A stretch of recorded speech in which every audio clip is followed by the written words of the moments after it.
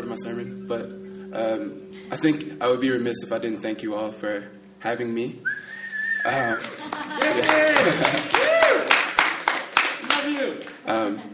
It's been an amazing 6 months, and I've been here for 6 months, and so just having me here and being a part of this community has been very special to both me and Amani, my wife. In her absence, I would be also remiss if I didn't say something about her. So yeah, just thank you. Thank you for having me these 6 months, and thank you for having me and allowing me to stand in the gap for just this moment and share. So funnily enough, it's been about 2 years since the last time I preached. Almost exactly 2 years, actually. And the last time it was the Wednesday before the third Sunday in Easter. And I preached from the same chapter in the book of Luke at a place not unlike St. Mike's, a place called the Absalom Jones Center in Atlanta. Like St. Mike's, the Absalom Jones Center is an Episcopal campus ministry. A ministry compelled by Jesus Christ's message to the poor and marginalized. Still more like St. Mike's, Absalom's orientation towards justice often causes its narrow mission to support the lives and spiritual needs of students to stretch infinitely. You might say that both St. Mike's and Absalom have a very generous definition of student. For us, it seems that we might extend our hand to anyone who's learning, whether that education is coming by choice or by circumstance, in a classroom or in the world beyond. When taken to this great length, the student and student ministry can embrace an ever-expanding, changing, and learning community and creation. This is the beauty and challenge of student ministry. When the line between student and teacher, school and community is blurred in the presence of God's glory and mystery, we must all learn together. And so, it is here we find ourselves with these two disciples on the Emmaus Road, trying to decipher the mystery of our faith. Christ has died, and yet Christ has also risen. For a few moments, I would like to pose a simple question, which I believe lies at the heart of this impasse, this great mystery that we are called to explore. Can you read? It is easy to think very simply about literacy. This question can refer to one's ability to decipher words on a page, make meaning of letters and sentences. In the introduction to Donaldo Macedo and Paulo Freire's book, Literacy, Reading the World and the World, The Word and the World, fellow educational theorist Henry Giroux notes that most often our conception of literacy in the U.S. is limited to a functional perspective tied to narrowly conceived economic interests, or to an ideology designed to initiate the poor, the underprivileged, and minorities into the logic of a unitary, dominant cultural tradition. In this shriveled view of literacy, it is the key to an American dream of middle-class comfort, in which the poor have access to the same luxuries as the rich. Literacy and education, writ large, are the great equalizers. Here, literacy becomes a statistic pondered at nonprofit board meetings. It is the fixable, actionable problem we have, and that we love.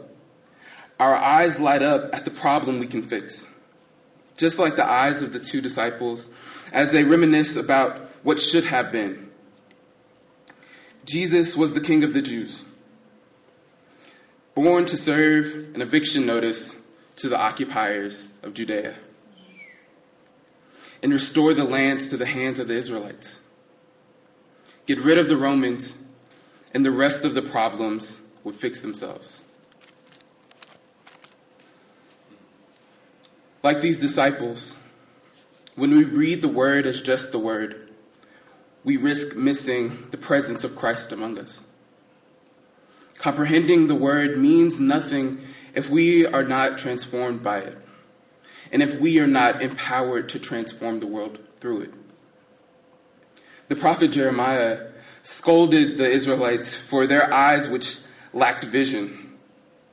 But here, at least this once, Jesus proves to be a more patient teacher. He recounts the scriptures once again and walks through the fulfillment thereof. He reads to them and with them like a doting mother who hopes that with each story or flashcard, her child gets one step closer to understanding. Jesus reminds me of my own mother when I was much younger. She loves to tell the story of me failing the kindergarten reading test and having to stand behind a two-way mirror in tears, thinking that I would never be able to read. When the curtain opened, it was a very dramatic moment. And when that curtain opened, her tears of frustration and worry only intensified. As I sat with a sweet older lady named Miss Polly, a name that my mother would never let me forget. She said she was my friend and asked if I would read to her a little while. Being the Southern gentleman I have always been since birth, of course I obliged. And to the surprise of my parents, and Miss Polly, though she did not show it, I read book after book after book. While I did not know anyone was watching, I read perfectly fine for Miss Polly, my new friend. I think that frustration that teachers and parents feel as they wait for it to click is probably familiar to all of us in some form, as is that anxiety that students feel as they are being put to the test. Many of us will be feeling both sides of this equation very soon, if not already. Midterms and finals are upon us once more. I see on Facebook now, all my friends back at Morehouse are taking their finals and scared because this final test is going to determine whether they graduate or not. So everybody's really stressed out. Everybody's calling everybody, soliciting prayers. And students are cramming a half semester or quarters worth of readings into one night. And professors will be doing the stomach-turning work of reading the results of all that cramming. All this being said, I think it behooves us to remember the point of recognition for both me and the disciples.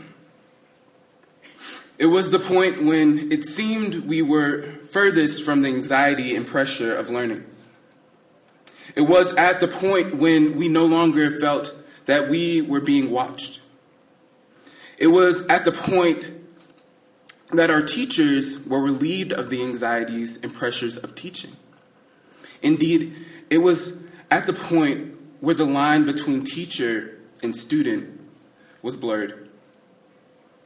Though I did not break bread, I knew all those lessons that my mother shared with me. All that time she spent reading to me and with me came back when I sat down and chose my book and broke it open and shared it with my friend. And my mother was there, even when I could not see her. Her tears of panic and pain turned into tears of joy. She was there as I discovered my love of books through this sharing. As her lessons and time came to bear on my relationship to Miss Polly, through the words of my young mouth and the meditations of my young heart. One last story. Last summer, I volunteered at the Emmaus House Freedom School, a literacy program for the children of the Peoplestown community in Southwest Atlanta. The little time I got to spend with the program was so rich for me. And the most memorable and moving time of the day was Dear Time. Dear Time stands for drop everything and read. Dear Time came a little before lunch and recess each day, and the young scholars were allowed to choose their own books to read to themselves quietly. However, I found that as I sat on the floor with my own book trying to model good behavior, a little head would be nestled against my shoulder or find its way against my rib and start reading to me. I probably should have discouraged this, but I couldn't. I would take them in turn, and they would share their selection with me. They each smiled at the completion of a new word or sentence or book, and they beamed with confidence as time went on. My young scholars knew a secret that they shared with me. Not explicitly, but as my heart burned and as they opened their little picture books to me, they were showing me the heart of God and helping me to remember that time all those years ago when I sat with my friend and I was transformed once more.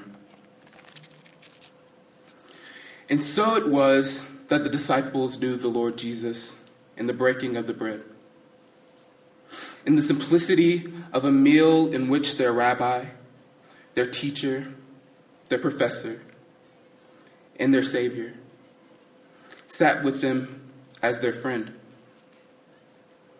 Their recognition constitutes a powerful moment of transformative critical literacy. They were at once able to identify their love for the scriptures. But more than that, they realized their love of God through Jesus Christ. The love that burned in their hearts even when they did not know it.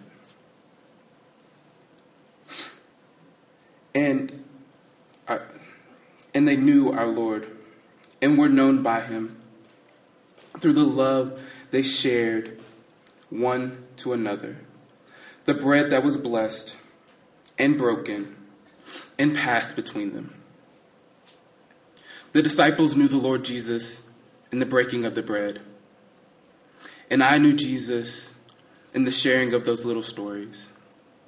And so, as we break bread together, and we share in this very special part of the Christian story, the Eucharist, let us find the peace of God in our Holy Communion and know our Savior in that peace, in our mission in our Savior.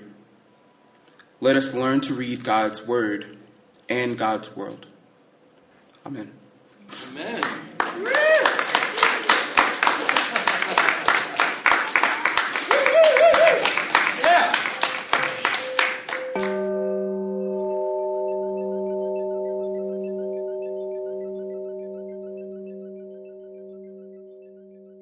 I think about moms in general, and as Mother's Day gets thrown into the jumble of graduation time often, and gets lost in that, how important moms are, but how little we actually say good job, Mom, until we're probably much older, and it means something much different. But yeah. So. I'm going to send her the link for the podcast. And so when you hear this, Mom, you're a saint.